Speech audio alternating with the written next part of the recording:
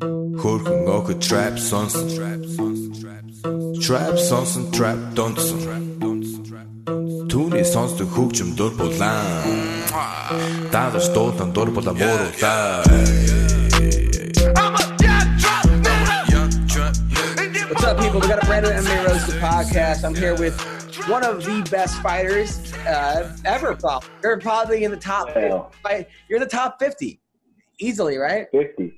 Top 50, you think? Oh, maybe. No, but I appreciate that. That's a compliment. I think you're in the top 50. That's true. Jake Ellenberger, top 50. I mean, look, you knocked out Jake Shields, who was the number one contender. You knocked out Nate Marquardt, right? Yeah. Nate Marquardt was also a number one contender. Strikeforce middleweight champion. He was also Strikeforce champion, right? But didn't he fight for the title in the UFC, right? Didn't he fight Anderson Silva? He fought Nate. Yeah. He did, yeah. He did. So he was also and then you beat Pele, who was also a guy that beat Matt Hughes in the first round. So I would say that you are in the top 50, which I appreciate that. That's pretty amazing. Not many people can say they're the top 50 in what they do of all time. Like, I don't know many people that do that. So that's true. And I appreciate it. It's a compliment. I want to thank our sponsor, Speedweed. Marijuana is legal in California, so get it delivered right to you at speedweed.com. So there was some great fights over the weekend. We'll go over those. First of all, I'll talk a little bit about my week before we get into that. So I had two kids that came over, kids that I coach wrestling, that were like, their parents were like, hey, our kids tested negative for COVID. They're starting a season next year. They're in 8th grade. Can you do some private coaching? And I was like, I got a wrestling room back there. I was like, sure, why not? They were going to, the father's going to pay me, but yada, yada. Great kids. Probably the best kid I ever coached. The kid won the tournament 3 times. And it's also hard because now, like wrestling, people think that wrestling is a seasonal sport. It's not. If you want to be a good wrestler, you got to do it 12 months out of the year. Maybe a month off here. But yeah, I mean, it's almost like almost any sport. I mean, like I remember when I was in high school, you could play. It was almost more intramural. You could do something for baseball. You could do something for fun. But like if you want to be competitive and actually, compete, especially you gotta do it year-round. Especially if you're going to be a freshman on the high school wrestling team, because that's always the hardest. Anytime you're a freshman. Like when you're going in as like brand new, especially if you've had a lot of success in middle school or even in high school. Like, I mean, how many times in high school I'd meet these guys that were like state champions, and then their freshman year, their record was like 5-20. In college, it's just a different. So the father hits me up. That's pretty. I agree. That's pretty much like the hardest year. I mean, freshman high school, freshman college. That's really like you find out. The reality, because I got a quick example. A good buddy of mine, Tom Neely, he was a 4-time state champ in Nebraska. He had a full ride, I think, to Iowa, and his first big match, I think he wrestled a guy, Zach Robertson, who was a 5th-year senior at Iowa State, and it was, I think he was a close match. He loses by a point or two, but Todd hasn't lost in 4 years. He's not used to losing. He's a true freshman. This kid's a 5th-year senior. And that was just hard to deal with. You know what I mean? So, I mean, I think a lot of people, freshman, sophomore years, like if you make it through those 2 years, kind of like a boot camp in the military. If you make it through freshman, sophomore year, like you're going to have a great junior, senior, the next couple of years. No, it's true. I mean, there was a kid who wrestled in New York. He was a 5-time state champion. Like probably the only kid ever to do it. And he wrestled for ASU now. He's on the ASU wrestling team. I think last year his record was like 7-4 or something. Like, and this is a 5-time New York State champion. It's just a different. It's a different piece. Greg, you're kind of like when you go from, like it's like a boy and a man. You know what I mean? You got guys that are still developing. Whoa. Yeah, totally. So, Ween Dog, how are you? And Greg was joining us. So anyway, this kid's father hit me up and said, "Hey, can you help coach my kid?" And I'm telling you, first of all, these kids were not in great shape. One of them threw up after the warm-ups. And like they were saying, like the kids were like, man, I ran, I lifted, but this is wrestling shape's a whole different kind of shape. You know, like they hadn't wrestled in a couple months. But it felt so good to coach again. Just to be, you know, like I'm telling you, after this whole lockdown is over, if we make it out alive, just the little things in life you're going to appreciate so much. Oh my God. That's awesome, dude. So that was it. And then I actually took my kid to, I took my kid to the park, and cause like they have this little, you know, there's like 4 kids now, 5 kids at her Zuga class, a bunch of little kids, you know, playing around, and the teacher wears like a face mask, of course, you know, and all the parents are wearing masks. It's kind of sad in a way, but at least it's like something. And my wife comes with me Saturday morning, and she's wearing like a shirt, but you could see her nipples, like, you know, like you could. Yeah. And I was like, Bree, you're not going to wear that. She's like, what? I guess what? You think I'm going to make the babies jealous? I was like, that's like, of course, that my wife, because breastfeeding and blah, blah, blah. I thought that was kind of funny. I was like, that's kind of a funny joke. But yeah. Wait, and then I come from court. I know, right? That I actually, it looks like that, doesn't it? I actually have an audition to play a lawyer. So I actually had to. I was just getting ready for it, and then I was like, "Oh my God, I'm being roasted! I completely forgot about it." So, but I'm sorry about that, guys. Glad to be here. Oh, looking good. That's all. You look good. By the way, if you go to court now, virtual court, which they have, do you get dressed up? You do, right? I wouldn't. I mean, no, I would.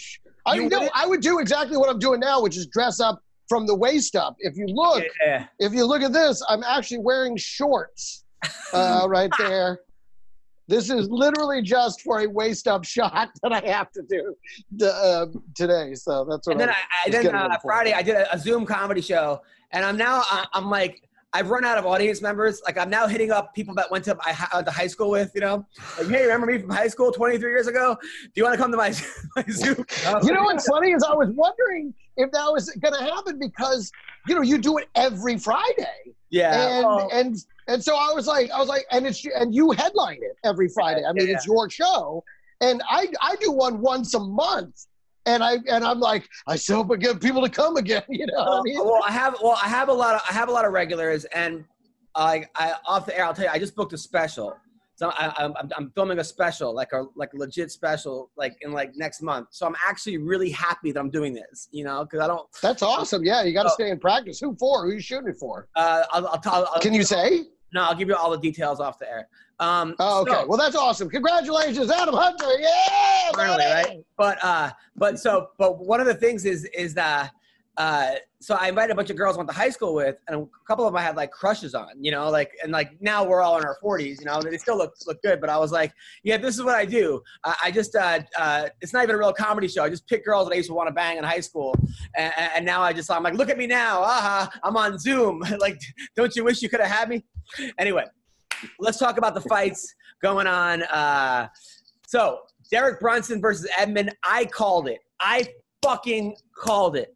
I said, this dude is not ready to be a gatekeeper. I think that, like, fighters get super insulted when they know they're being the gatekeeper. When all of a sudden you were the hot prospect at one point, and now you're the guy to make the other guy shine. And a lot of guys take that very personally, and they're like, fuck that. Like, not so fast.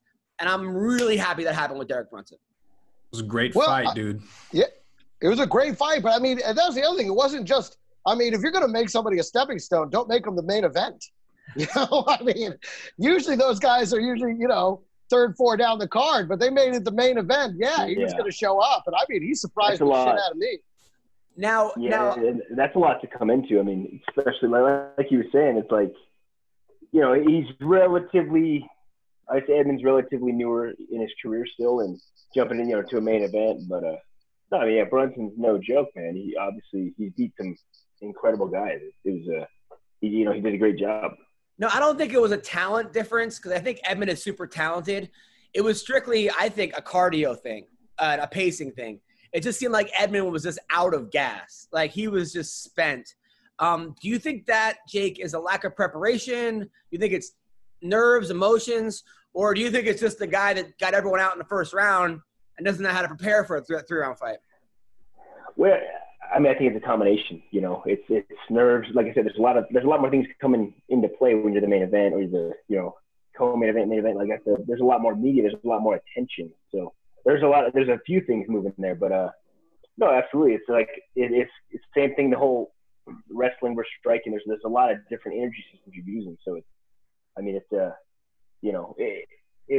was a lot for him to take on. But yeah, I mean, I don't think it was a skill issue either. I think it was he got tired, and obviously he got hurt when he was tired. Got hit with the people are saying he got exposed. I'm like, no, I don't think it was an exposed thing. Yeah, I think he just ran out of gas like early. Like, see, I didn't think he ran out of gas. I thought it was a power difference.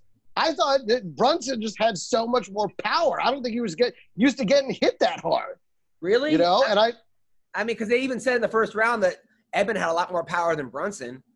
It didn't look that way to me. And Brunson, I think that power, once he took a couple of those, that's what really slowed him down, was taking those shots to the face from Brunson. For me, I thought it was more about power tthan about stamina. Ween Dog? I was completely wrong on this fight. I thought Edmund would win. I was very surprised. I think Derek Brunson, he has 10 more fights in the UFC, 15 more fights than Edmund. I think it just came down to experience. He knew to pace himself and not to I'm talking about Derek. And he knew to not just go, full hog wild in the first round like he normally does and just chase him down. So I was really curious about what you guys think. Should the fight have been stopped at the end of the second round when Derek landed that big ass elbow at the bell? What do you guys think? Well, really, just to piggyback on what you were saying, I think that experience to that. Brunson fought smart. The first round he was very patient, so that's what impressed me about him. He fought very smart the first round. He didn't put himself in danger like he said in the past with other guys right, and that was a departure for him, though, right? This is like a new thing for him to pace himself like this, right? All right, okay, just so you guys know, this was the text from my friend Jay Chris. Hit me up before the fight. He's just getting into MMA. He goes, "Who do you think is going to win?" The guy's a huge underdog. I'm learning MMA. He looks like blah blah blah. Do you think it's a hype? Because I go, listen. Brunson's going to win. He's been in bigger fights. He's a vet. The other guy's unproven. Brunson's due for a win. He's a guy that hasn't reached potential. I have a feeling he's pissed being a gatekeeper.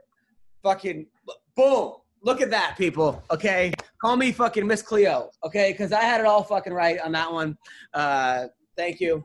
No, I'm just saying. I wanted to fucking show you guys that I knew it. No, but – well, great job, Adam. You want to pat on the – no. Yes, I do. I do. No.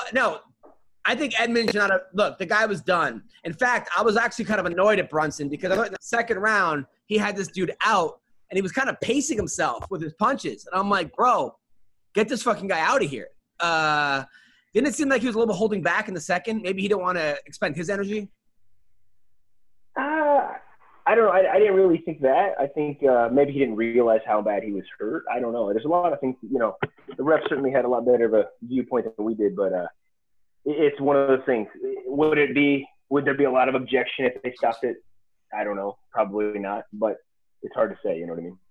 I don't know. A lot of people were calling for when they show all the texts that run on the screen now, all the tweets. Yeah. And I mean, a lot of people were saying, don't let him go back for the third round. And he did legit look like he was out at the end of the second. I thought, especially when he was calling didn't he call for the doctor to come and take a look at him in between? To me, once that happens, I don't know. I thought they shouldn't have let him go back out there in the third. I was with everybody that was tweeting that they should just. Well, we'll see now because I feel like there's a hammer and a nail, and anyone could be the hammer when it comes to fighting. Not anyone, but a lot of guys could win and win early and win big. But it's how you come back, right? Look, this dude might come back. This dude might come back. I mean, we don't know. A lot of fighters have come back and been amazing. I mean, GSP lost to Matt Hughes early on in his career. A lot of guys, Now, but what I don't like is it seems like when a guy comes out hot, there's a huge hype train behind him. And when I say this, I mean this guy Chimaev, right? He was 2-0 in the UFC, and already people are talking about him fighting Conor McGregor, and I'm like, let's fucking relax on this a little bit. Come on. I mean, I understand we all like undefeated fighters, but there's levels to this shit. For example, Sean O'Malley versus Cody Garbrandt. Those two are going at it right now. I just think it's too soon for Sean O'Malley. I know he's gotten some pretty big wins, but Cody Garbrandt is at the top tier. I mean, the top of the top. let's slow down our roles a little bit. I know we're all looking for the next big thing, but let's really let this guy earn, because now Edmund, did you guys feel like physically he wasn't? I don't know. To me, physically, he didn't seem like he was fully developed yet. And I don't mean that as an insult. I'm just saying, when you think of the UFC fighters fighting at that level in a main event, there's a certain amount of physical ability you expect to see. He's 23 years old. He's not going to, he's pretty as developed as he's going to be. He's not 15 years old. I know. I don't know. It didn't, to me, I did. Physically, I was looking at him because I know the story. He started when he was 12 and everything. And I just expected him to look much more like, what you expect from a UFC fighter fighting in a main event. I was a little worried about it that way. Jake, you? Well, again, there's a lot of things thrown at him at once. He's 22, man. That's 22. Well, I think about what I was doing when I was 22. He's very, I think, mature for his age, and again, this is just a good experience for him. Weren't you a Marine at 22? What are you talking about? Weren't you in the Marines? You fucking weirdo. At 22. Yeah, but I'm saying I wasn't main eventing UFC when I was 22. So yeah, but you were a Marine / fighter / badass. Let's talk about what Greg Wilson was doing at 22. That's a better example. I wish I could even remember. I really have no idea. Someone has to tell me. I have no idea. How many times, Greg, in your life have you snorted cocaine out of a girl's butthole? Maybe 3. That is not. That was not an every weekend event. But listen, when it comes up, you keep riding that train, baby. Listen, but a couple times you worried that it wasn't all just blow that you got up. Yes, yeah, there was one time. Yeah, that's a real thing. I was like, woo! There were some sprinkles on that donut. How many times have you done blow out of a girl's butthole? Oh, 0 times. I've never done that. Dude, you're missing out. You got to get in. It's probably too late now. I can't do it again. My wife isn't going to let me do that, so I'm off that train as well. Hey, listen, guys, I'm sorry. I got to go do this audition now. I just wanted to check in with you guys. I love you guys very much. Sorry about this. Oh, you got to roll? Take care, man. Take care. Right. You look good, man. You look good. Thank you. All right. That was Greg Wilson. Well, I'm still waiting for the opportunity to snort cocaine out of a girl's anus to arise. I will gladly take that challenge. But don't you have a girlfriend? Okay. Yeah, so I'm probably going to have to do it when she's not paying attention. She's not looking anyways back there, right? She got her head down to the pillow. So I just got to do it quick, get my cocaine out that I don't have right now, definitely not in my nightstand, and just sneak it in there, dude. All right, so let's talk about I've done cocaine twice in my life. One time a girl did it off my, yeah, and then offered me some, and I was like, all right. If you're gonna do it, you might as well, right? Yeah. So anyway, JoJo versus Maya. Speaking of nice buttholes. Yeah, I was curious. What do you think about that? I thought that. Look, I'm a big JoJo fan. I'm friends with John Wood, great guy. He looked off. Something was off. Her striking. She's a world class striker. I think she's won some Muay Thai tournaments back in the day. For a world class striker to be outstruck by Jennifer Maia, who's a jiu-jitsu woman, something was not right. She threw up after the fight, said she wasn't feeling well. Or she passed out. She passed. What? Yeah, I think she passed out. What do you think? Do you think has there ever been any fights for you, Jake, where you just felt off? For sure. There's just it's like when you wake up, there's days where you just feel off and you're not clicking. But it's weird, man. Even like Maya, she's a jiu-jitsu specialist, obviously, and some of it's just opportunistic. She's throwing. Just think about it. If she's fighting someone who's a kickboxer or even a boxer, you're not going to sit there at range and try to out kickbox them at their range. It's just being able to, be efficient, be effective, but I agree. I do think something looked off with JoJo, and we can move on. Hopefully she can. I'm sure she'll bounce back though. But I knew right away. Sometimes you watch the fights, and within the first 20 seconds, you're like, "Ooh, this person's not on their game," and then you got to wonder, okay, I guess it's tough for a fighter because you're like, well, do I pull out the day of because I'm not feeling well? No way, can't do it. So it really quick to kind of, I guess, relate it to myself, but I've had so many fights where the same thing. I'd have people be like, dude, I can tell within 5 seconds if you're gonna be you, be Jake. You know what I mean? I feel like, even for example, when I would think about that, like how you start, it's kind of like how you start is going to be how the fight's going to go. And there's a lot of truth to that. I feel like even when I fought Matt Brown, it was like, all right, let's if we're going to fight, let's go. Like you got to, because I was typically always a late starter, and you don't want to be playing catch up in this game. And so it's one of those. I knew if I could come out starting hard, we could have a good night. Was that the first time you ever threw a kick in your life, by the way, that fight? No, I thought you knew the story. I actually, that specific kick, I drilled that kick for like 4 months with Giga, my buddy Giga in Chicago. But yeah, it's the kick to deliver, because I mean he's had trouble in the past, with some certain taking body shots, but no, we actually has like a button on him where if you press the button, he goes down like right there. Like if you could just get that button right, it's almost like a Mike Tyson's punch out. Deliver, it's the right side, yeah. I know it.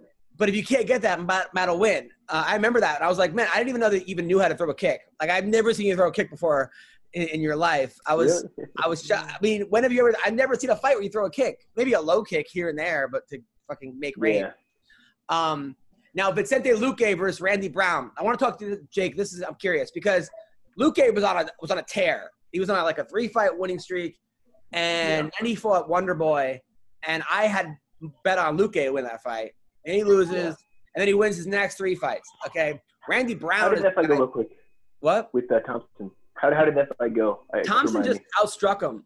It just basically beat him in a karate fight.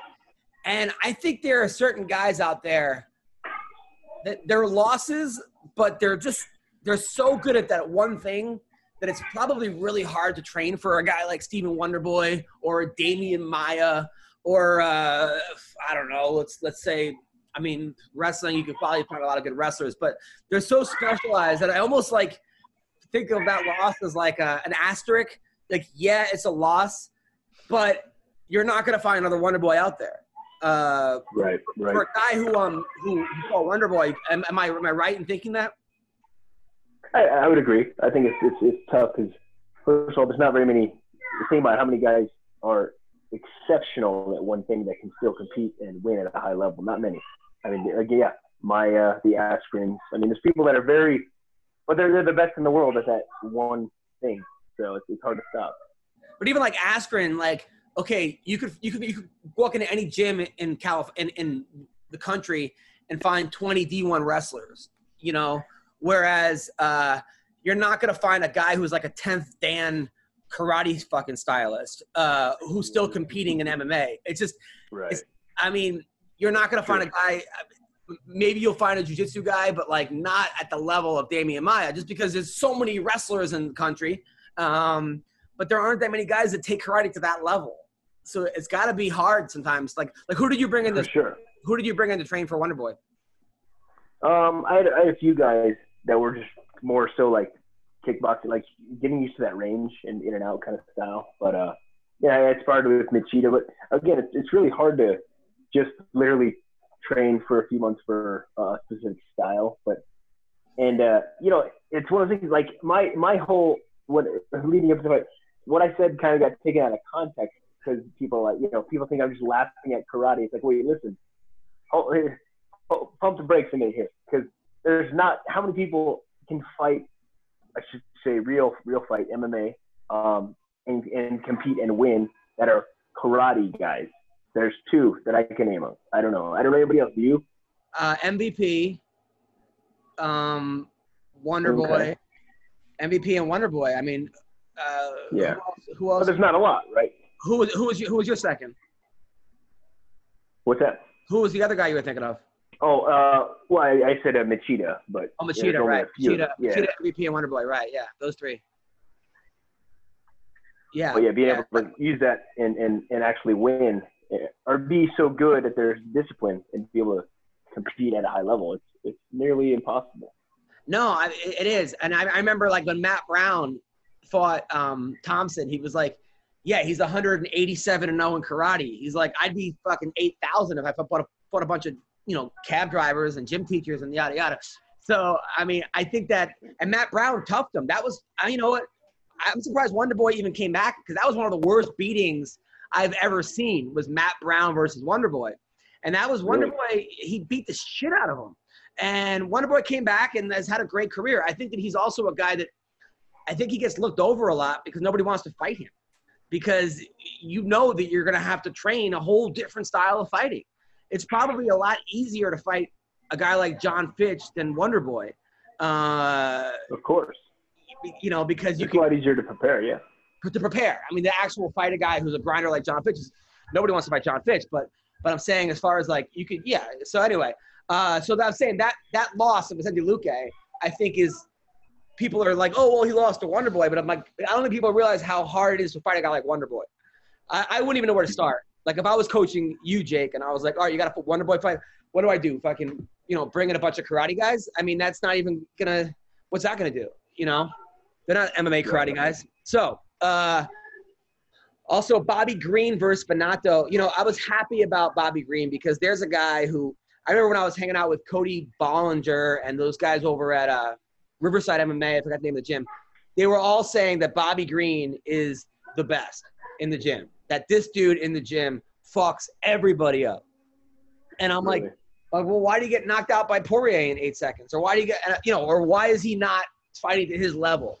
I think a big problem with Bobby Green's fighting is that he curses so much in his fights and talks so much shit that these judges are like giving the close fights to the other guy. Because they're like, fuck this guy. They're sitting there while the guy's like saying the N-word, whatever the fuck he's saying. They're like, man, the close fights are not going to Bobby Green. And I think it might be because he talks so much shit in these fights. But he's great, and I'm happy for him because he's a guy that I think that, like, he's a streaky fighter. He's a dude that loses 5 and then wins 5 and then loses 3. But, I'm happy because a guy like him I think is good for the sport, and I think he's maybe, maybe let's turn things around. Yes, he's exciting. He's exciting to watch. That's a big part of it, and he's obviously got some momentum right now. So it seems like a cool cat. I don't know him, but he seems like a cool cat. So now the first part of the card, Cody Durden against Gutierrez. Go back to the Luque fight. What did you make of that? I thought Luque won. As far as like lifting him up and kneeing him, I always thought that rule was kind of stupid. Where if you have one finger on the ground. I feel like I understand it, but I just feel like people were gaming the system, and I think that if you're going to make MMA as close to a real fight as possible without somebody getting their neck broken, then you can't have these like bizarre rules like the 12-6 elbows, or if a guy has one fingernail on the fucking ground, you can't knee him, because now all of a sudden it's becoming like I don't know. It just seems like we're cheating the system a little bit. So I'm happy that they changed the rules now, but it's got to be hard because I think that this dude thought he was safe. Randy Brown, in his mind, was like, oh, I can't get kneed because my hand's on the ground. And then he lifts it up and, whoa, he's out. So I think it's unfortunate. Did you bet on Luque? What? Or did you pick Luque to win? I picked Luque to win. It's hard because a guy who's 6'2", 170 pounds, in Randy Brown is a hard guy to pick against because another guy that like you're like it's like Stefan Struve. It's like where do you find these fucking 6'2" guys that are it's hard to train for those guys. And Randy Brown actually shows that he's really good. He's really tough. But I knew when Randy Brown in that fight landed like a spinning back elbow or something that was really nice, and Luque just laughed at him. At the same time, acknowledged it, like, hey, that was good. I knew Brown was in trouble because if another guy's like, hey, that's a good shot, nice work, it's almost like he's really comfortable in there. And he knows something that's going to happen Where do you think Luque goes from here? I think he's a top 5 guy. I mean, he won 6 out of 7 fights, I agree. He'll get a big fight. I assume he'll get a big fight next, somebody in the top 5. Have you ever punched a guy and had them laugh at you or smile? Yeah. A lot in training. I'd say Lawler's the one that comes to mind when we fought, but he's kind of a different breed on his own. Now, when you hit a guy, right, and you hit like, I don't know, 20, how many knockouts you had? Let's say 20, and all of a sudden you hit a guy and he smiles at you. What's going through your head? It depends. First, it depends what you hit them with. If I hit somebody with a right hand and they laugh and they smile, I'd be like, it's gonna be a long night. But you're just jabbing and they laugh. That's pretty normal. But if you throw the sink at them and they laugh, you're like, this guy's a psycho. Have you ever laughed at anybody when they hit you? I'm sure. Yeah. I mean, I don't remember, but I'm sure I did. That dude, when I was wrestling in college, for like the month I wrestled, I don't know what it was. I think it might have been like the weight cut or like just like the me being angry I was wrestling but like guys would shoot on me and I would clap at them. Like I was such a fucking asshole. Like something like, or like even, you know how like you tap a head and you go for a shot, or you club a head and you go for a shot. I would just club a guy's head for no reason. And I remember a guy looking at the ref like, the fuck, you can't do that, you know? But I think something comes in your head where I just lost my mind. Like when I was wrestling, became a fucking dick. Yeah. But it kind of takes that though, because I mean, just relating to that, like people are like, oh, you know, you're such a different guy, you're such a cool guy outside of fighting, and it's like, I mean, you got to put your mind, you got to put yourself in that mentality. You know what I mean? It's like sometimes it takes people to be like like Nick Diaz, two guys that are like kind of out of their mind, but sometimes it takes to get there to be to be the successful or wherever. Well, I remember my junior year, I was like a defending like state champ, and this dude fucking pinned me, and he screamed at me going, ugh, while he has me at head and arm, just screaming. And then I ran 5 miles every week just thinking of this guy screaming at me for the entire 5 miles. That's all I would think about. And then I wrestled him again in the New Englands in the semifinals, and I was like, and I knew that in order to beat him, I had to get on his level because he was an intimidating guy. So I'm like, come on, what you want a piece of me? Like. To me, it was like, in order to beat a guy like that, I had to like show him that I wasn't afraid. I don't know. Have you ever fought a guy like that where you had to show him that like he can't intimidate you? No, I mean, not that I don't know. Not that I can recall, but I'm sure. I don't know. I think I had so many fights too. I don't remember, but yeah, I'm sure. Okay. Do you know what you had? Did you beat him, Adam? Did you beat that dude? I fucking beat him. I beat him 6-2. I actually hit an ankle pick, which I never hit an ankle pick. When like 30 seconds late, like it was just right there. I was like, shit. First time I've ever hit an ankle pick in my whole wrestling career, and the last time. Did you push his head down when he tried to get up? Well, yeah, I had a collar tie, and I just went doop, and then I almost had him on his back, and then his brother. I think he was Puerto Rican or something. His brother started yelling at him like, "You little white boy beat you," and like was all racist. I was actually super happy on like a lot of different levels. Now, Cody Durden versus Gutierrez, right? So he was a guy, obviously a good wrestler because he had that All-American tattoo on his back. That's when you know a guy's like when they have that fucking American. He won the first round. They called it a draw. He took him down and controlled him the whole time, but did no damage. I mean, and they gave him 10-8. And I have a problem with this. Like, look, coming from a wrestling background, I love wrestlers. I always support the wrestler. But if you take a guy down and hold him there and don't do any damage, it shouldn't be a 10-8. Like, yeah, I agree. He ended up losing the next 2 rounds, and they called it a draw. But I'm like, the other guy did a lot of damage in second and third. Like, you can't just hold the guy down and call it a 10-8. I don't know about that one. Yeah, I agree. My other problem was Martinez, who beat Sands. The guy missed weight by 4 pounds. Now he looked a lot bigger too. You missed weight by 4 pounds. That's halfway to the next weight class. I don't know, man. I almost feel like the fight shouldn't go on. You should give the other guy the win bonus and the money, because now there needs to be stricter penalties. Yeah, I mean, what do you think the answer should be, Jake? Man, I don't know. They always give the other, the fighter the option if your opponent misses weight, which of course you're like, yeah, everyone does. But I think there should be stricter penalties from the commission or from, I don't know, whether it's suspension or But I don't know. Some people said that you should start every fight 10-9 to the other guy, the guy who made weight. Yeah, that's tough. But yeah, maybe. I mean, maybe in a bigger fight. I think about it. Someone said, "Man, 50% of your you lose 50% of your purse if you don't make weight." How many people would miss weight? Probably not as many. I don't know. I mean, you'd never miss weight, right? I would certainly hope not. Fuck. All right, so the fights this week, because we're waiting for Gerald Mearshart, who got coronavirus. He's supposed to come in too. And then we got Don Frye coming in as well. But let's talk about let's see if Don Frye can figure out technology. Jake, I feel your pain, man.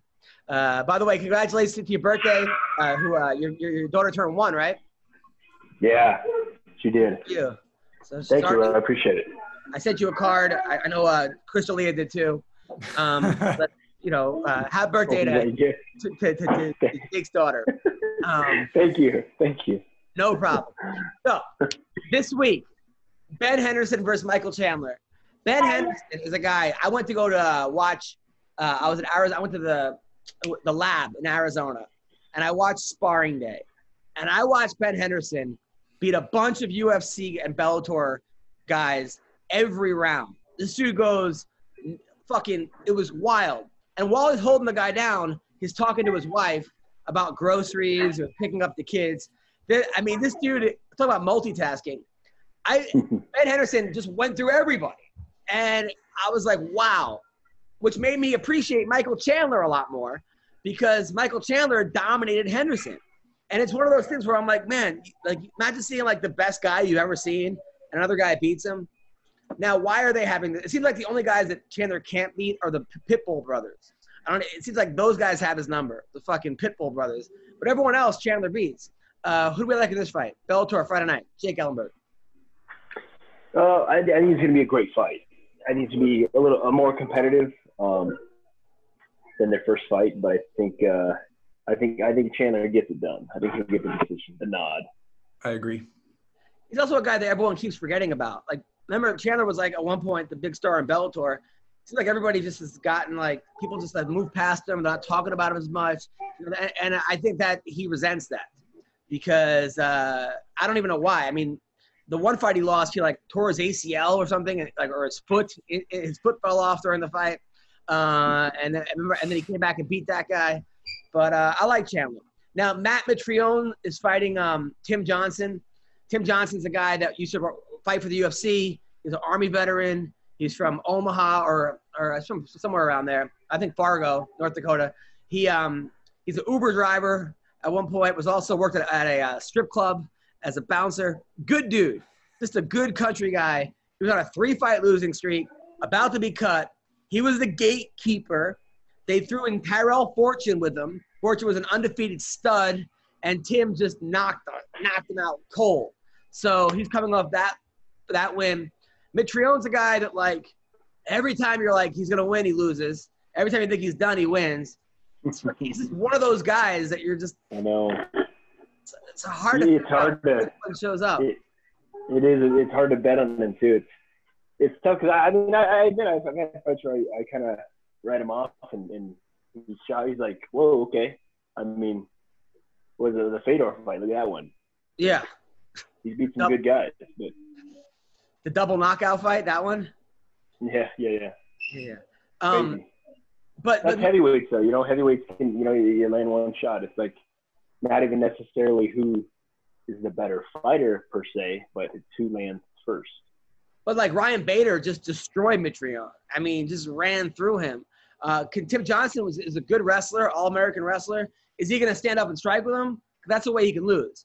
Or is he going to use his wrestling? But Tim Johnson almost never uses his wrestling for some reason. Funny Mitrione story. So McCorkle told me he flew him out to Vegas to spar with him, and every day told me he was going to pick him up at like 10 a.m. Didn't show up one day for the entire week. Put him up, and McCorkle just went home after a week. Just basically just gave him a free trip to Vegas. and never showed up to one day of sparring. That's Matt Mitrione. I happen to like Matt, though. Also, AJ Agazarm. You know him? I do. I actually know both him and Chris. Yeah. So AJ Agazarm's a guy that did Wing Dog leave? Everyone's leaving this fucking thing. AJ Agazarm's a guy that he wrestled for OSU. I think he might have like walked on. Good wrestler, solid dude, great at jiu-jitsu. I think he plays some big tournaments. He hangs out with the Diaz brothers, always posting these crazy drunk videos with them. He's trying to be like the bad guy of Bellator against Chris Lencioni, another fucking character, jiu-jitsu specialist. Like, who wins this one? It's a good fight. I've trained both guys, but I thought Sunshine. I think he's underrated, man. I trained him, and I was like, wow, he surprised me. He's got good submissions.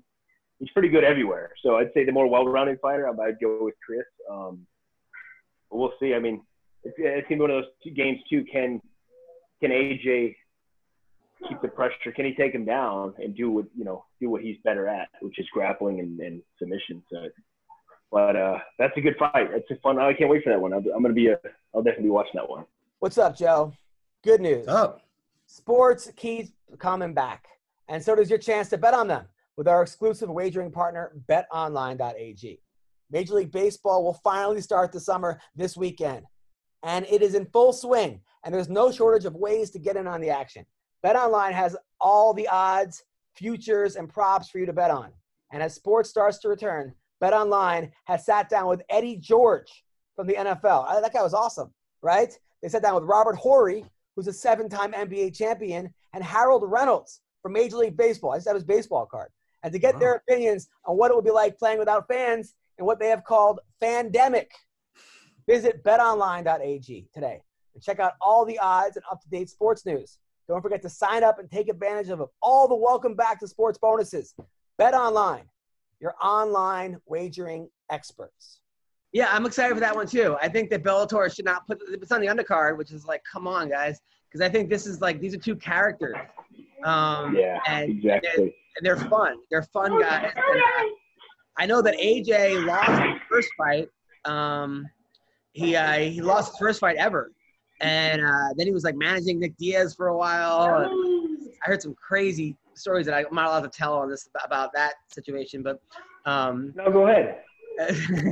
I'm just kidding. No, just he was trying to like basically he was trying to calling up promoters and trying. I don't know. It's not my stories to tell. But so AJ, I'm excited about that one. Also, Miles Jury versus Georgie Karakhanyan. Oh, I didn't know they were fighting. Georgie's coming off a loss to AJ McKee. He got knocked out quick. There's another guy that everyone loves. Georgie says everyone in the gym says this guy's like fucking the guy that hasn't always reached his full potential. Miles Jury. I don't even know why he left the UFC. I'm so confused. But who do you think wins this one? I'm leaning towards Georgie, but it's a good fight. That's a good. I mean, Miles is talented too. I didn't realize he was in Bellator either, but that'll be a fun one to watch. I'm gonna go with Georgie. And then in the UFC Saturday night. Now, Olnick versus Derek Lewis. I think this is a play to help make Lewis a star.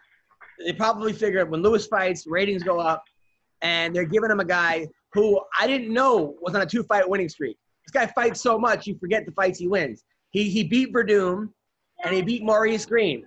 Beating Verdum, look how good Verdum looked the last fight. Derek Lewis, man, I mean, he's never submitted, right? He's never actually been submitted. It seems like every fight he loses is a close fight where he gasses out. I think Cormier submitted him. Cormier took him down, and then rear naked choked him. But I don't know. I mean, it does seem like this fight's going to end in the first round with Derek Lewis punching Olnick and knocking him out. I will tell you, I will be betting the inside, meaning it will not go the distance. So. Yeah, it's not going distance. But it does, right? Am I right? That think that this is going to be like kind of a layup for Lewis? I mean, again, I've been so bad. Every time I pick against Lewis, he's won. It's one of those things. But I don't know. It's a tough. I don't know a whole lot about his opponent, but again, yeah, Lewis is explosive. If he gets him, if it ends in the first round, I'm going to go with Lewis for sure. So Oleg's had like 75 fights. He wins by Ezekiel choke every other time.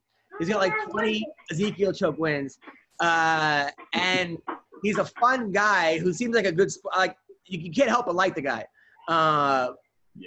Yeah. I mean, but he does get clipped, and when he gets clipped, he gets hurt, and when he gets hurt, he. I'm gonna go Olenek by Ezekiel choke. Really? Look, that would be pretty fucking amazing. Okay, so all you guys that are like complaining about my podcast, and we're getting a lot of love. We're getting like my last one got like hundreds of likes and one dislike, whatever. But just so you know, when doing a podcast, okay, I booked Gerald Mearshart at 12:30. Right? He has not responded or come.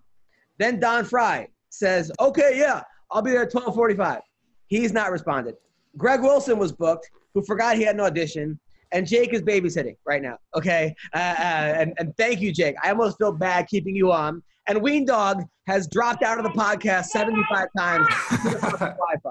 And my Wi-Fi went out, but then I joined on my phone, and then right when I joined on my phone, my Wi-Fi reconnects. So now I'm back on my computer. So we're all good. Okay, and I'm still pulling this together, okay?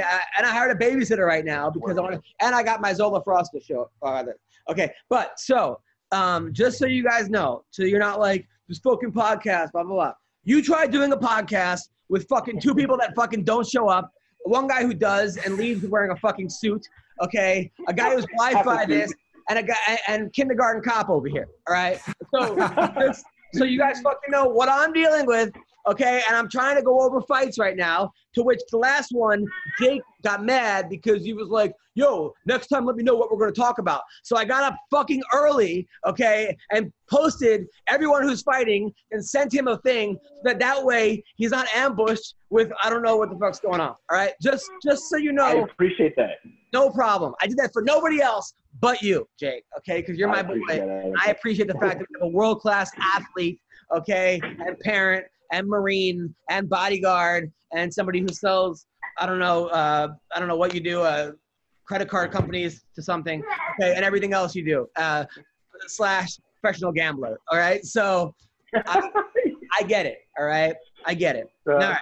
So, but I had all these questions for Don Frye because I know he didn't watch the fucking fights, all right? And I have additional questions that he might know about, and he doesn't show up. And all these questions for fucking Gerald Mearshart about COVID and everything else, who, by the way, is driving back to Milwaukee from Vegas after getting coronavirus and missing his fight. So that sucks. I will give him, listen, I fucking love the guy. I love Mearshart. He's a really good dude.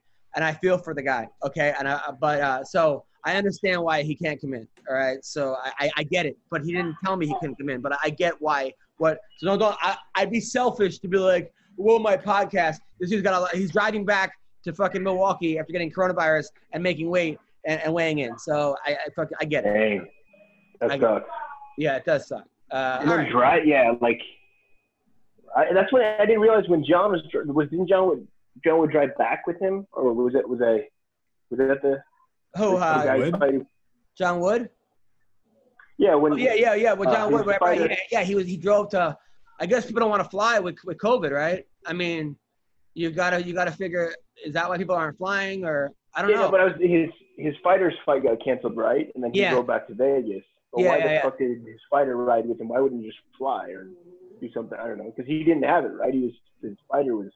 Yeah, I don't know. These are all good. I mean, you're right. You're absolutely right. I don't know. I have no idea. I mean, I would just fly from Milwaukee to Vegas, right? But then you're like, you got to figure maybe you're safer in the car, and maybe he wants to cut weight or something. Who knows? But yeah. So this fight, the next fight we're gonna talk about, scares me. But by the way, we got Jake Ellenberger and Ween Dog. I don't fucking need anybody else. Okay, I'm sorry for bitching, but just so you guys know what I'm going through, okay, to give you the best fucking podcast for free. And by the way, I'm sorry there were so many commercials. Okay, that was Ween Dog. putting all the commercials in there. No, it wasn't. No, when we start getting 1 million views per episode, then you'll see commercials like that. Trust me. Yeah, okay. But by the way, the commercials are off.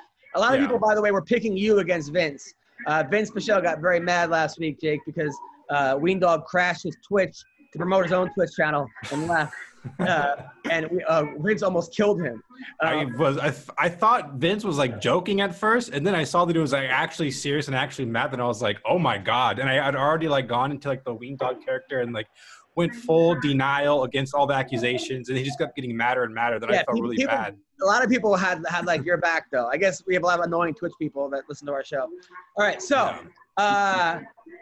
what I'm worried about, don't worry, Jake, you'll be done by 1. You have 8 more minutes before your wife gets you out. Is Chris Weidman versus this guy Akhmedov, because Weidman has lost 5 out of his last 6 fights, all by TKO. He beat Kelvin Gastelum, and he was almost TKO'd in that fight too. I mean, Gastelum clipped him and almost had him out. I don't think Gastelum should be that weight. It's a whole different thing. Whereas this other guy, Akhmedov, won 5 out of 6. He beat Ian Heinisch. He beat Zach Cummings. And he had a draw against Vettori, who everyone's, look how good Vittori's looking right now. Yeah. Tough fight for Weidman. I mean, he's fighting a guy that no one knows, who's won 5 out of 6. He's lost 5 out of 6. I hate to say it, but if Chris gets knocked out again or gets stopped, he shouldn't be fighting anymore. I agree, yeah. Yeah, I mean, that's never a question. Most fighters want to have that honest question with themselves is, when is it time to move on? And I mean, Weidman's always had an unbelievable career, beating one of the greatest of all time. But it's like, I agree. I would say if he cannot, gain some traction, some momentum, and get over this weekend with the win, it's probably time to move on. Now, the other side of that argument, though, because I'm like, all right, well, let's make the argument against yourselves, Adam. Well, he lost to Dominic Reyes, Jacare, Mousasi, Romero, and Rockhold, right? Right. So those are the guys. Then are you comfortable being a? Here's the thing. It's like Ronda. It's like Conor. It's like when you become world champion or you beat one of the top 2 or 3 guys in the world. There's no more easy fight. What do you give Weidman a guy on Dana White Contender Series? No, it's not gonna happen. I mean, it's like you can't give a guy like that, especially with what they're paying. And look at the balance sheet. If they're paying him a shitload of money, you can't give him a guy who should be on a regional circuit. I mean, there's no easy fight. It's just the reality we're in. The same with me. It's like I had a few main events. I had a couple top 5, top 3. It's like you're gonna face that same level of competition the rest of your career. You know what I mean? It's like I didn't expect that either. It's like you're not gonna go from fighting world champions to nobody. You know what I mean? Yeah, but again, I'm a Weidman fan. Right, but instead of giving Weidman Akhmedov, who arguably, if he goes through Weidman as a contender, why not give him Tim Bosch or somebody that's in that same category of losing last 3 out of 4? That's a name kind of that, like, why not give him a name that's not gonna fucking be a killer that no one's heard of from Dagestan? I mean, that's the sport we're in. You know what I mean? That's a matchmaking right there. I don't know. I would watch the fight either way, whoever he fought. But yeah, again, there are no easy fights now. But then again, if he beats Tim Boach, like, so what? Whereas if he beats this guy, okay, I've beaten a contender guy, whatever. Right. So yeah, there is that. I can see it both ways. I don't want to see Chris Weidman get hurt. Chris Weidman's a guy that, like, I think he peaked a little bit. I think he peaked in the Silva fight. He peaked in the Machida fight, and he has not been the same fighter. I think Rockhold kind of took his soul, I guess if you could say, like, had his number a little bit. But I don't want to see – Chris is a smart guy, great guy. He made a lot of money. Don Frye is here with his hairy chest out, wearing Ellenberger, are you witnessing this? I got to run, brother. I apologize. No, you're not seeing Don Frye right now?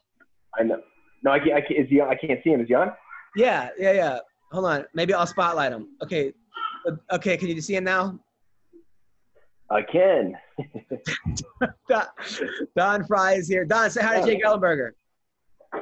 His audio is not connected. It always takes Don Frye 17 minutes for his audio to connect for some reason. I've never seen anything like this. All right, so Jake has to go. Jake, take care, man. Thank you, brother. Thank you for everything, brother. Thank you. You got it. One. Wing Dog, see you, brother. Take it easy. All right, so Don Frye's here. So we gotta wait for Don to connect the audio. He has probably the best internet of anyone we've ever had on this show. People wanted to start a GoFundMe account to get him a better computer. That was actually a real thing. Really? And like better audio. Yeah. Is it still up? No, someone was talked about it. I don't think they actually started it. Oh my gosh. But Don is wearing a bathrobe. He's got a cigar in. He's got a white cowboy hat. He's the man. Can you hear me, Don? He looks like a drug dealer from Narcos, like one of the main leaders of the Narcos cartel or something like that. Don, can you hear? Don, are you here? Hello. This is the greatest podcast. I don't know if he's talking to somebody or if he's having a stroke. Don, are you with us? Don Frye. Hello. All right, people. Well, I did have some questions for Don. I did actually questions that I wanted to talk to him about. Don, are you? Hold on. Let me see. Maybe I could help him with this audio. We need to schedule him for the start of the episode, so when he joins, his audio will connect by like midway through the episode. Yeah. So Hey, Don, we're doing another podcast Wednesday. You want to just come by? Can you hear us? Hello, Don. What's going on? Hey, how are you? Don, how are you? Good. Thanks for getting dressed up. How are you doing, man? I'm okay. How are you? Good. I see you. Okay. All right, you're in your bathrobe. You're hanging out. How was your weekend? What did you do this weekend?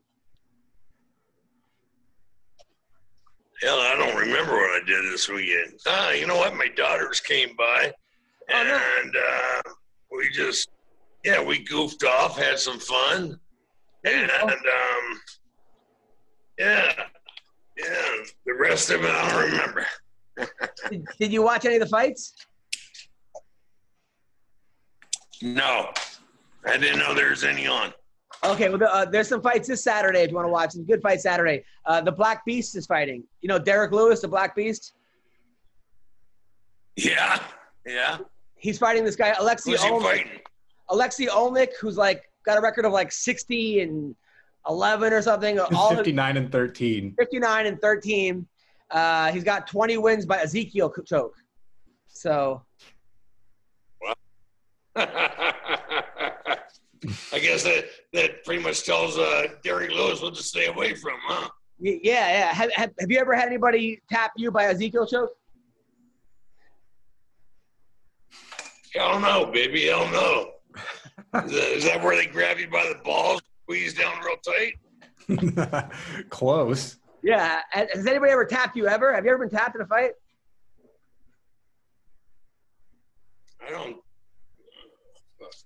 I'm sure I did. Yeah. You know, when you get old and you get all beat up, the injuries, you're more beat up going into the match than you are coming out of it. Yeah. So it seems like there was a guy last week who missed weight he was a 135 pounder, and he missed weight by 4 pounds. He ended up winning. But what do you think? Do you think that they should have the fight? If a guy misses weight by 5 pounds, 4 pounds, you're halfway up to the next weight class. Should they at that point just say, you know what, you lost a fight, give the other guy his win bonus? Well, let him fight. I mean, the other guy's been training, you know, so obviously, you know, dock the guy the pay and give it to the other opponent. But if the guy who's overweight wins the fight, then it shouldn't count against the other guy's record, you know? It seems like the guy who misses weight almost always wins. Like it's like some kind of ridiculous percentage, like 80%. Really? Yeah, it doesn't seem fair to the other guy who actually made the weight, you know? Well, then it's up to it should be up to the other guy. He can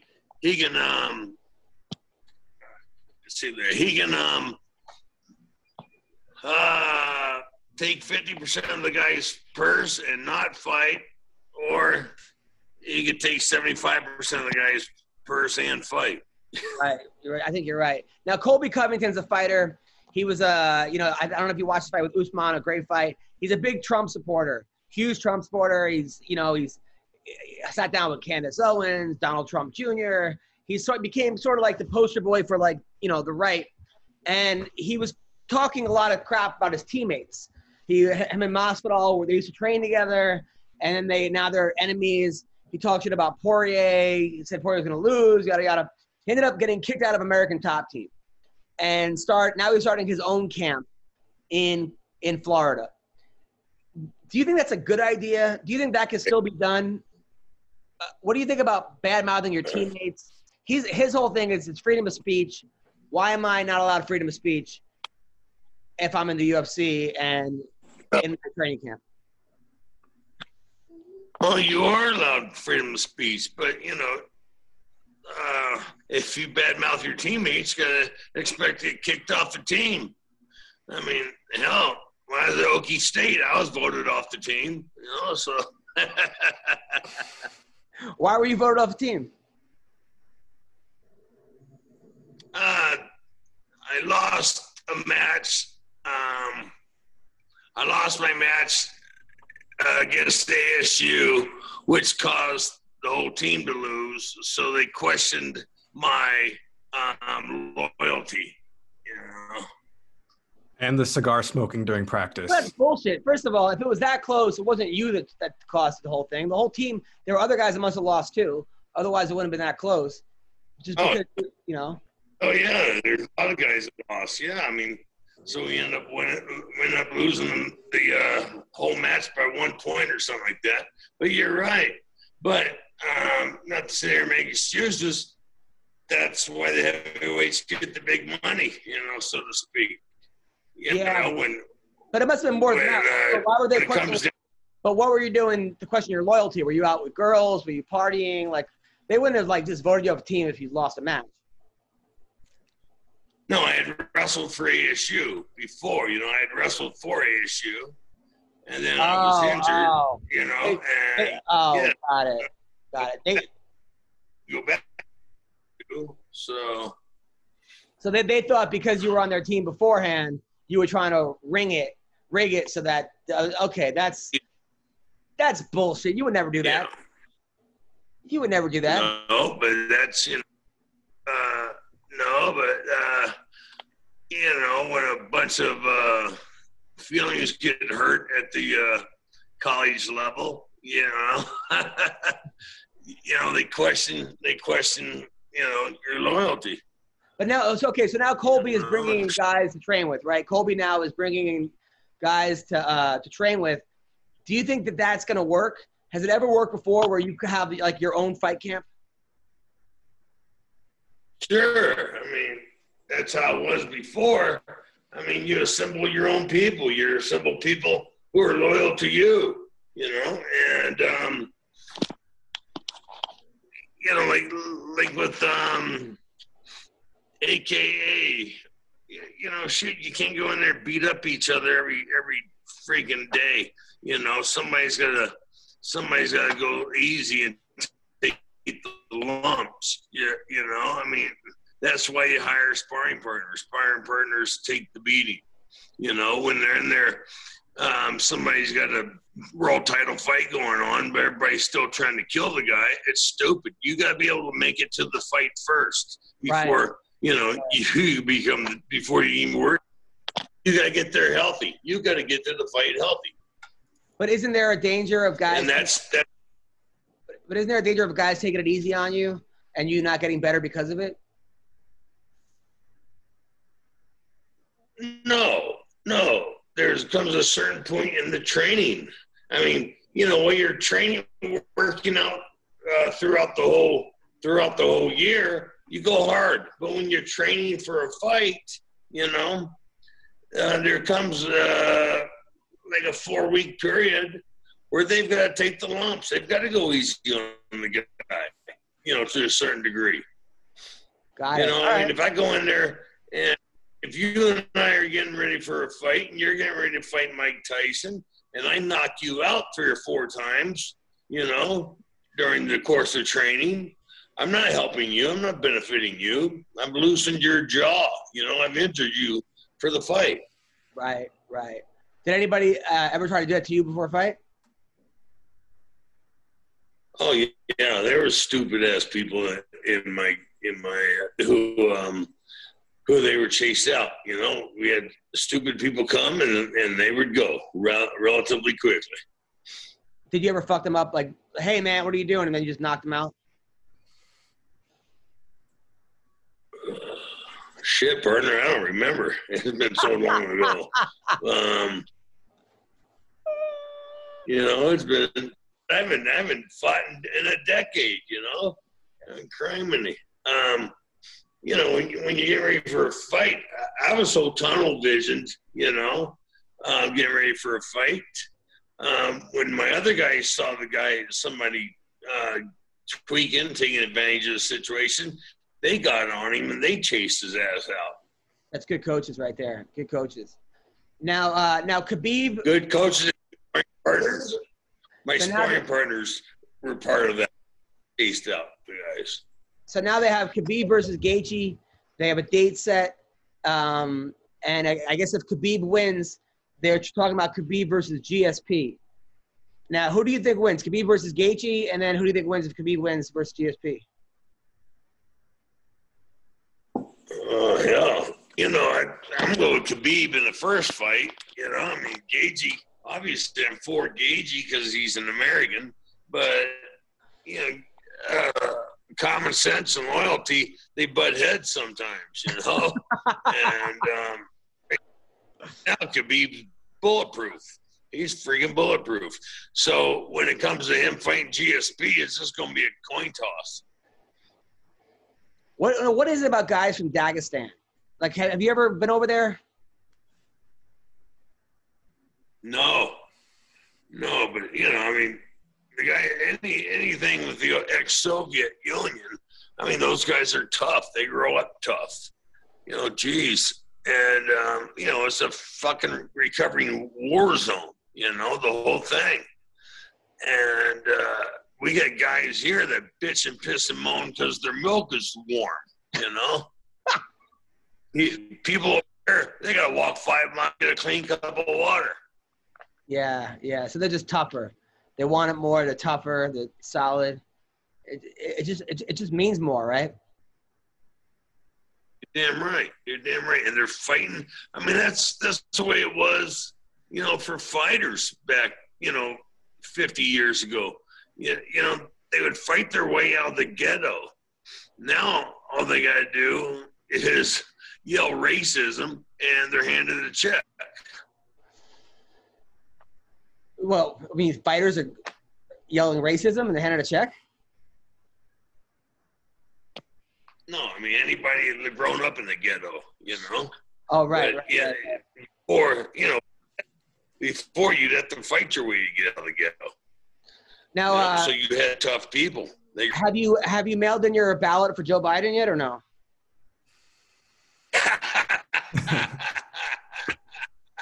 Every morning, I do my Joe Biden wipe. No, I mean, do you think Biden is like? I grab my Joe Biden ballot and I smear it. Who do you think has a better memory, you or Joe Biden? Oh, shit, that's a scary one right there. Who are we talking about? Now, Tora MMA in Brazil, they signed Bigfoot Silva to fight in their promotion. Bigfoot Silva has been knocked out 8 of his last 9 fights. And they got him, and they got Barao. They got Paul Harris, who doesn't let go of ankle locks, and they got Barao. Hanan Barao. I mean, do you think Bigfoot Silva at this point should be fighting still? Come on.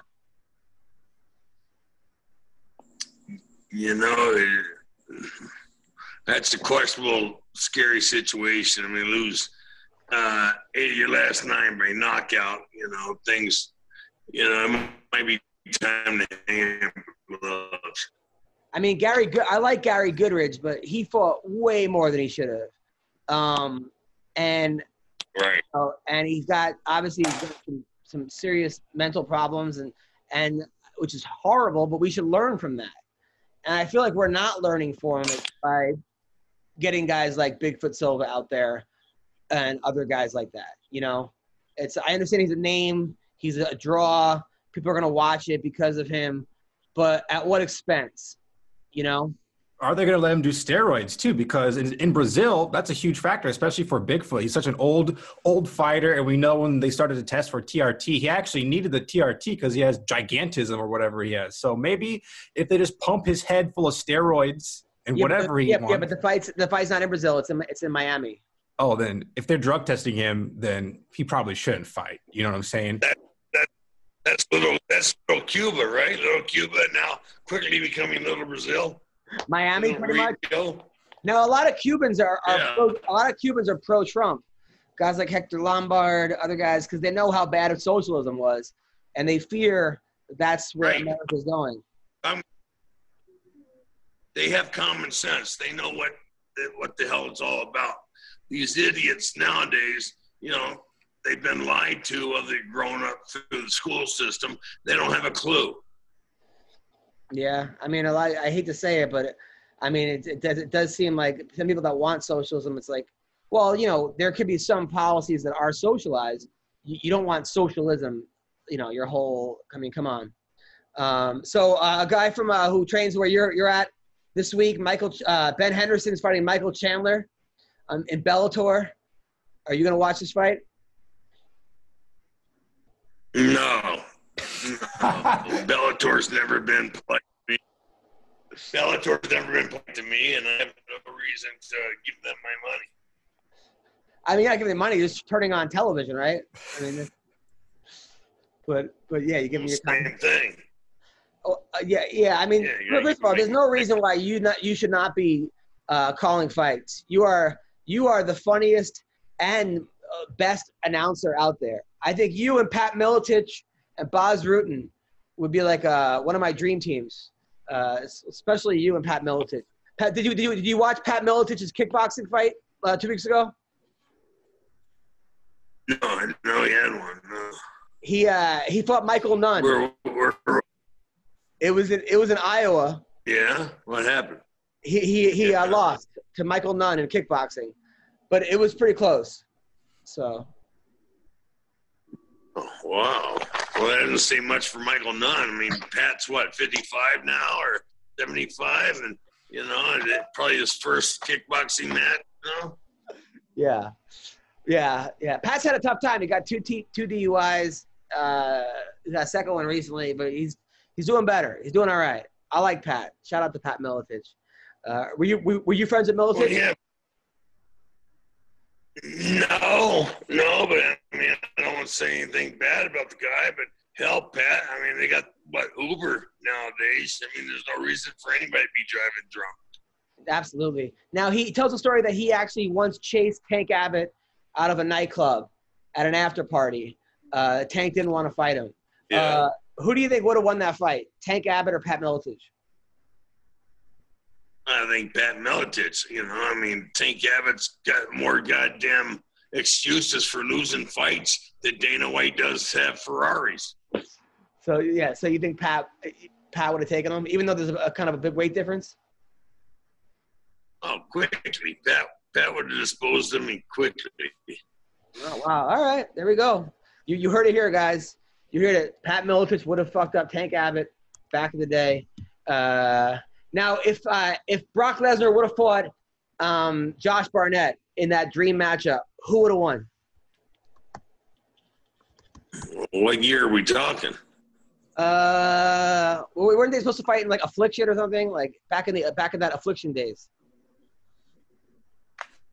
Oh, really?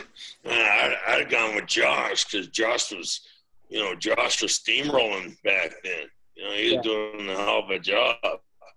And Brock hadn't really got his feet wet in the game yet, Yeah. I mean, now it's a different story. I'd have to go the other direction. Colby Covington supposedly has signed on to fight Tyron Woodley. Good fight there. I obviously give Colby the advantage in cardio and how he's looked lately. Woodley's got the advantage in power and striking. Wrestling, I'd say they're both All-Americans, even. On the ground, I don't know on the ground. Who do you think wins this fight, Don Frye?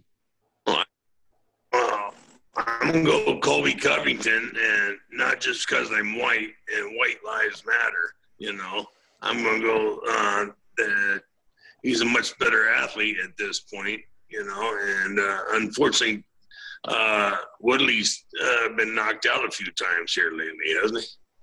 He's lost. He hasn't been knocked out, but he's lost 2 out of his last 3. And look, Black Lives Matter, White Lives Matter. Everyone's lives matter. Everyone's lives. Everybody, black, white, everybody's life matters. Right. And again, no. Well, let's not get into this. I don't want to get into this right now. All right, and finally, so Mike Perry issued an apology.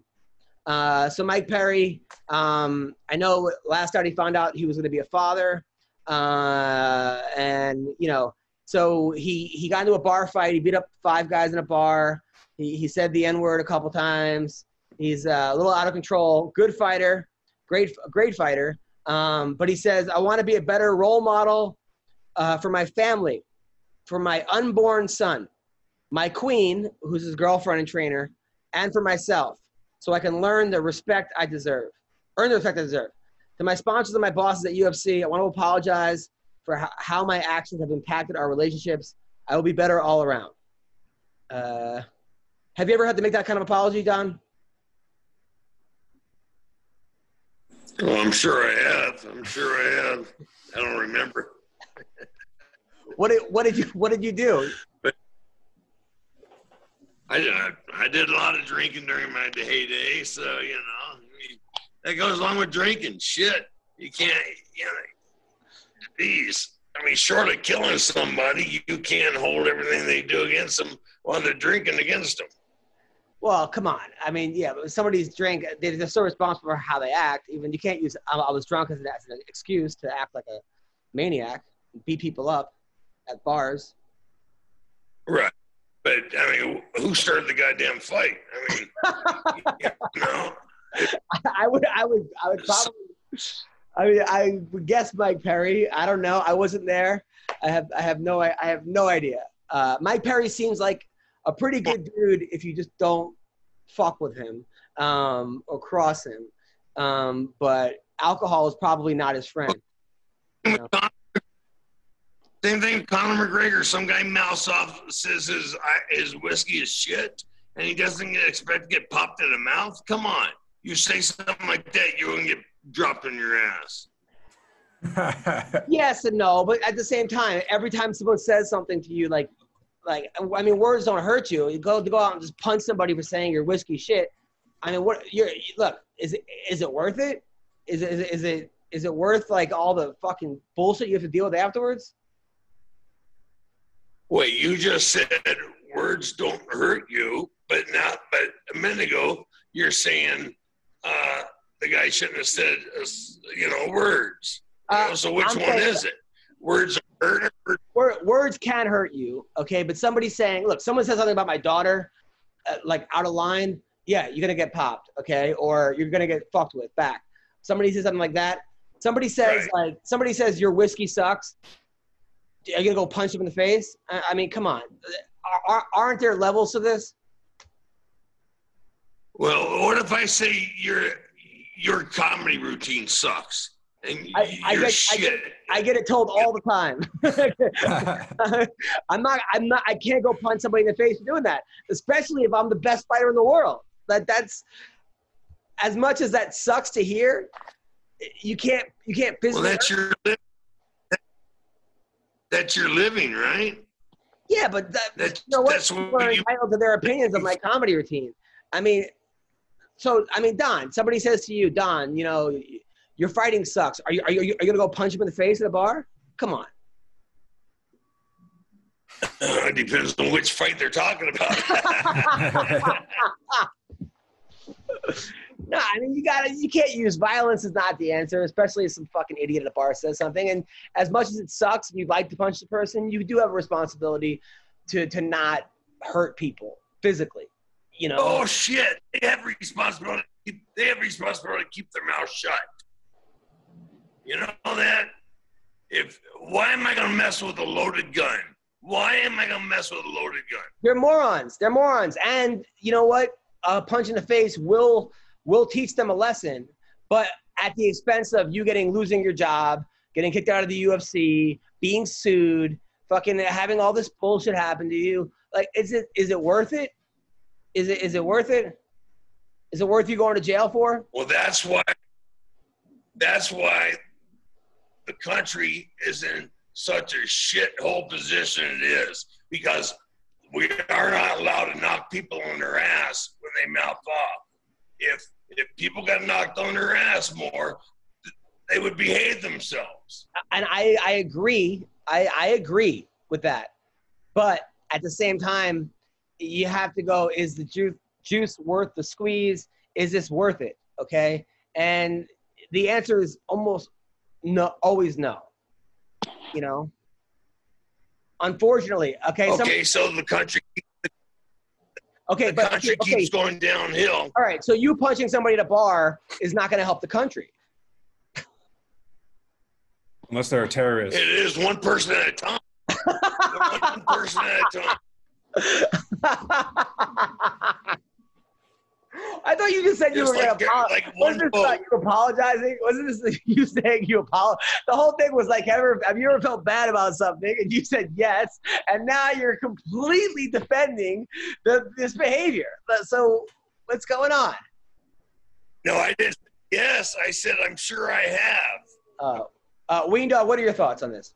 Well, if you look at Mike Perry's case versus Conor McGregor, I am always an advocate for legal action. Mike Perry, what he did, I think he was in the legal right because the other old man, you know, even though he's an old man, he did charge him and push him. And once that happens, you have the legal right to defend yourself. Were there like 4 people there? I don't know. I think I just saw the old man come charge at him, and then Mike Perry like gave him a right hook. I don't think he should have fucking knocked the old man out considering his age and probably health. Maybe tackle him or just, you know, do whatever you can to defend yourself. You shouldn't knock him out though. Maybe you should teach him a lesson. What are you supposed to What are you supposed to do? Carry a red cape around with you all the time and go, Toro, you know? Step to the side? I don't know. If that's what you want to do, that'd be badass. But with McGregor, that old man knocked on his ass. He probably did deserve to get knocked on his ass, but when you're like a public figure like Mike Perry, you might want to, you know, consider an alternate way of putting a dude out like that. Maybe just, you know, kick him in the nuts or something. You're supposed to go belly up. You're supposed to roll over belly up for every asshole out there who wants to feel good about themselves and mouth off to you. No, maybe. No, nobody's saying that. And then as far as McGregor goes, Weendog? I don't think McGregor was in the right to punch him. I think there was probably a better way to resolve it. Just, you know, I don't know, because I think that was in Ireland, right? I don't know the Ireland laws. You know, maybe that's legal in Ireland. You know, but he could have bought the guy a shot of whiskey and prove him to him, no, it's not bad. They get a free shot. I don't know. Just maybe don't punch an old man. If he's not attacking you. I mean, the guy's entitled to his opinion. Like, okay, your alcohol sucks. Not nice. Dick move. Guy's a shithead. But to go out there and crack the guy in the face, like, that's the answer, Don? Anytime someone says something to you that, like, is kind of a dickish thing to say, you can go crack him in the face? I believe so, yeah. I believe so. Well, listen, I mean, Don Frye, I mean, your world would probably be a lot safer. People would have more respect. And, you know, unfortunately, that's not the case right now, you know. And If somebody says, Adam, your comedy sucks, and I go punch him in the face, and then they sue me, and it cost me $50,000 or $100,000, that money that could have went to my kid, but now I got to fucking pay this lawyer because somebody cracked my face. That's a bonehead move, and it's not in the bigger picture is the wrong thing to do. And you got to look at the bigger picture sometimes. What? Why is it the wrong thing to do? Because this asshole, because that money, now I got a criminal charge against me. I may lose my job at the coaching wrestling, and I got to spend money that could have went to my kid and my wife to some fucking lawyer to defend this bullshit. So all that is a fucking mess. So you're supposed to tuck your dick between your legs and go slinking off every time somebody says something to you.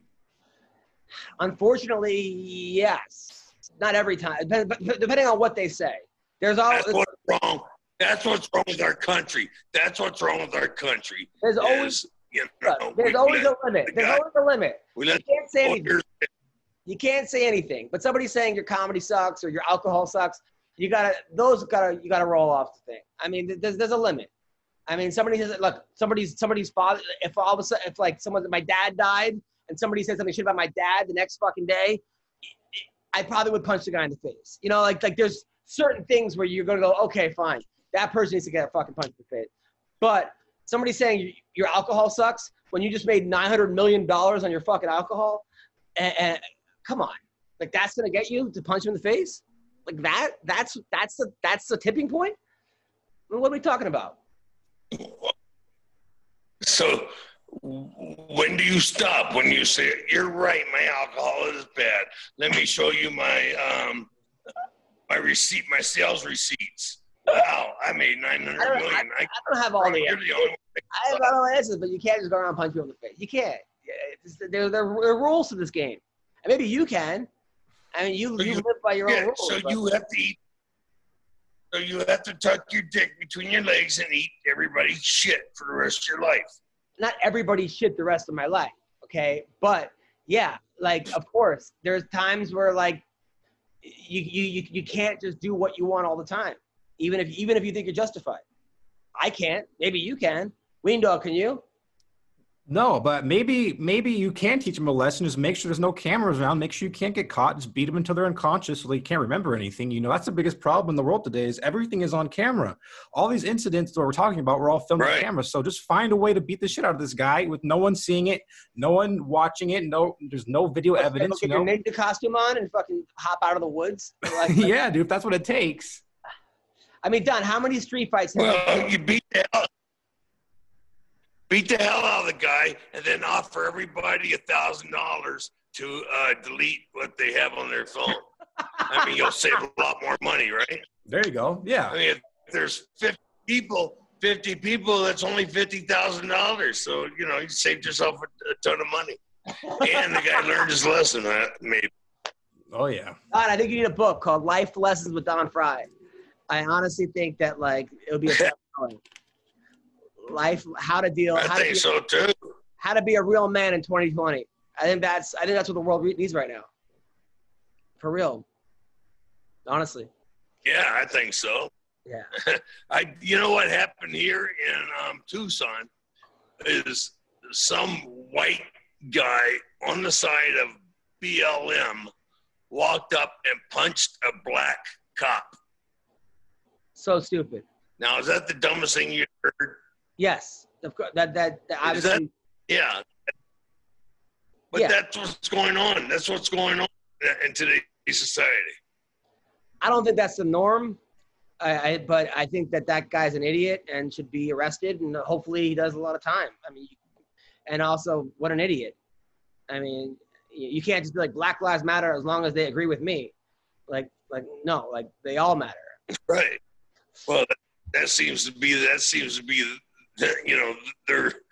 modem, their MO, Yeah, it seems like a lot of people just they only care about people who agree with them. It's like, what? The whole point of America is that we have free speech with freedom of ideas, all to express how we are. You can't just cut off someone's opinion because they don't agree with you. That's not the whole point of this. Is It's beyond me why people think that way. Hopefully it'll change. Well, listen, Don because Frye, they have been knocked on their ass. They never got knocked on their ass. They have not been knocked on their ass when they were a kid. You know what? I agree. I'd say I would say a majority of fighters, people out there, people who have got knocked on their ass, I wouldn't say they're Trump supporters, but they're definitely like not for cancel culture. Very polite. Very polite, and they're not. Armed societies. And they're also for opening to. Come on, yeah. Most fighters. I'm sorry, I interrupted you. Most of your fighters are polite. Yeah, 100%. Right? Almost all of them. Because they've been ass. Well, listen, Don, it's always an honor to have you on. You're the best. We're not worthy. Ween Dog, great seeing you. Take care. Have a good rest of the week, guys. Love you guys.